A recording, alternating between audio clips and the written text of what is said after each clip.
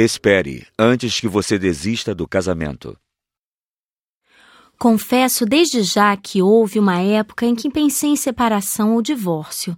Esta é uma revelação embaraçosa, porque não creio que qualquer dessas opções seja a melhor resposta para um casamento em dificuldades. Creio na posição de Deus a respeito do divórcio. Ele diz que não é certo e que isso o entristece. A última coisa que quero fazer é entristecer a Deus. Mas sei o que é sentir o tipo de desespero que impede que tomemos uma boa decisão. Experimentei o desânimo que leva a pessoa a desistir de tentar fazer o que é certo.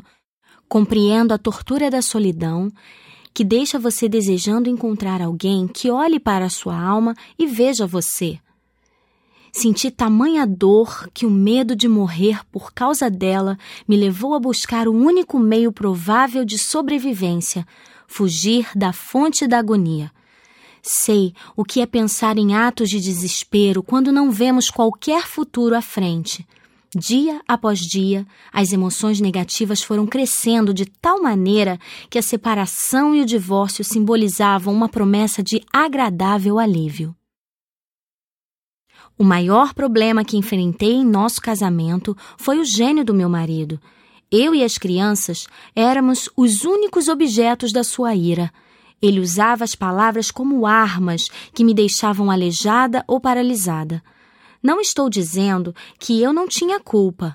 Pelo contrário, tenho certeza de que era tão culpada quanto ele. Mas eu não sabia o que fazer a respeito. Suplicava a Deus regularmente que tornasse meu marido mais sensível, menos zangado, mais agradável, menos irritante, porém vi poucas mudanças. Será que Deus não estava ouvindo?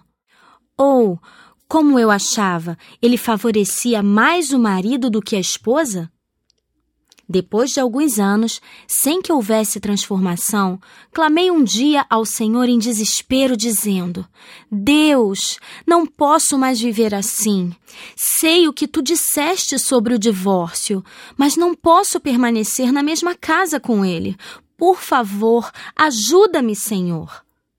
Sentei-me na cama, com a Bíblia na mão durante horas, enquanto lutava com o forte desejo de pegar meus filhos e sair de casa. Creio que por ter me aproximado de Deus com toda a sinceridade sobre os meus sentimentos, Ele me permitiu visualizar claramente o que seria a minha vida se partisse. Onde iria morar, como me sustentaria e cuidaria dos meus filhos, quem continuaria a ser meu amigo e, pior de tudo, como o divórcio afetaria meu filho e a minha filha. Era um quadro horrível e indizivelmente triste. Se partisse, encontraria algum alívio, mas à custa de tudo que me era caro. Sabia que esse não era o plano de Deus para nós. Enquanto ficava ali sentada, Deus também colocou em meu coração a ideia de que se pusesse deliberadamente a minha vida diante do seu trono, desistisse do desejo de ir embora e deixasse as minhas necessidades em suas mãos, Ele me ensinaria a entregar a minha vida em oração por Michael. Iria mostrar-me como interceder realmente por ele como um filho de Deus e, durante esse processo, reavivaria meu casamento e derramaria suas bênçãos sobre nós dois. Se superássemos essa dificuldade, estaríamos melhor juntos do que jamais poderíamos estar separados e sozinhos. Deus me mostrou que Michael estava preso numa teia do seu passado que o tornava incapaz de ser diferente do que era no momento. Mas Deus me usaria como um instrumento para a sua libertação, se eu consentisse. Doeu bastante concordar com isso e derramei muitas lágrimas. Mas depois que concordei, me senti animada pela primeira vez em anos. Comecei a orar todos os dias por Michael, como nunca orara antes. Porém, a cada dia tinha que confessar a dureza do meu coração. Vi como eu estava profundamente magoada e não queria perdoá-lo. Não quero orar por ele. Não quero pedir a Deus que o abençoe. Só quero que Deus envie um raio ao seu coração e o convença de como ele tem sido cruel, pensei. Tive de repetir várias vezes: Deus, confesso a minha incapacidade de perdoar meu marido. Por favor, livra-me completamente dessa atitude. Aos poucos, comecei a ver mudanças ocorrendo em nós dois. Quando Michael ficava zangado, em vez de reagir negativamente, eu orava por ele. Pedi a Deus que me fizesse saber o que provocava a sua raiva. Ele fez isso. Perguntei então o que eu poderia fazer para melhorar as coisas. Ele me mostrou. A ira de meu marido tornou-se menos frequente e ficou mais fácil acalmá-lo. A cada dia, a oração trazia algo positivo. Não somos ainda perfeitos, mas progredimos bastante. Não tem sido fácil, todavia, estou convencida de que vale a pena andar pelo caminho de Deus. É o único meio de salvar um casamento.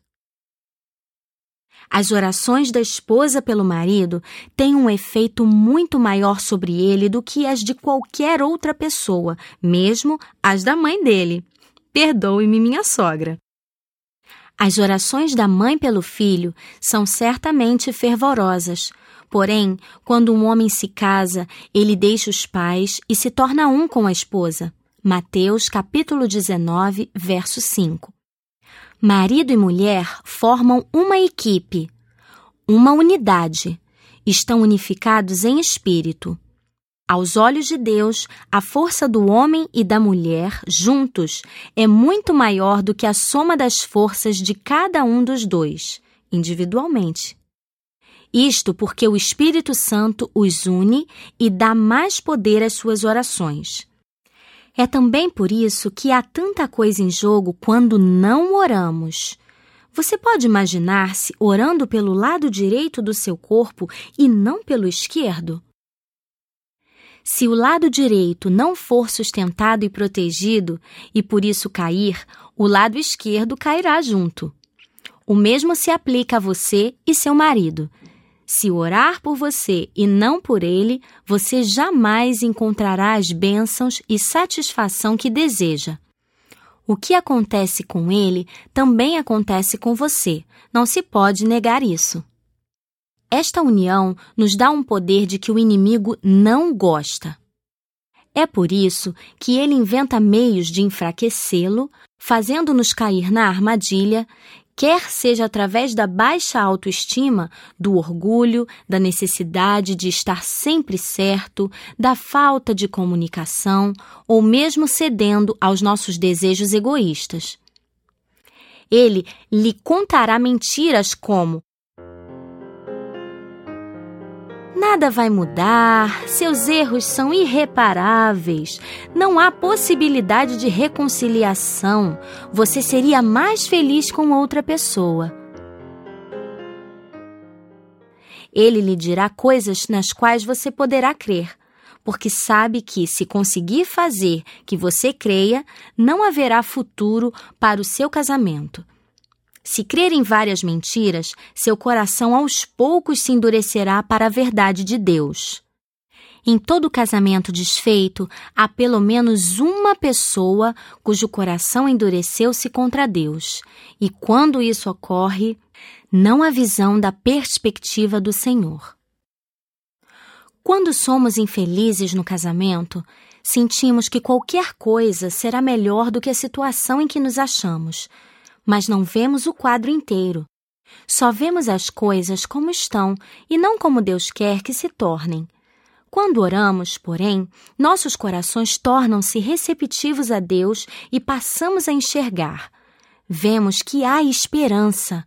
Temos fé em que o Senhor irá restaurar tudo que foi danificado, destruído e consumido no relacionamento conjugal.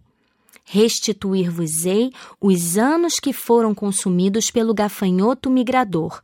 Joel, capítulo 2, verso 25.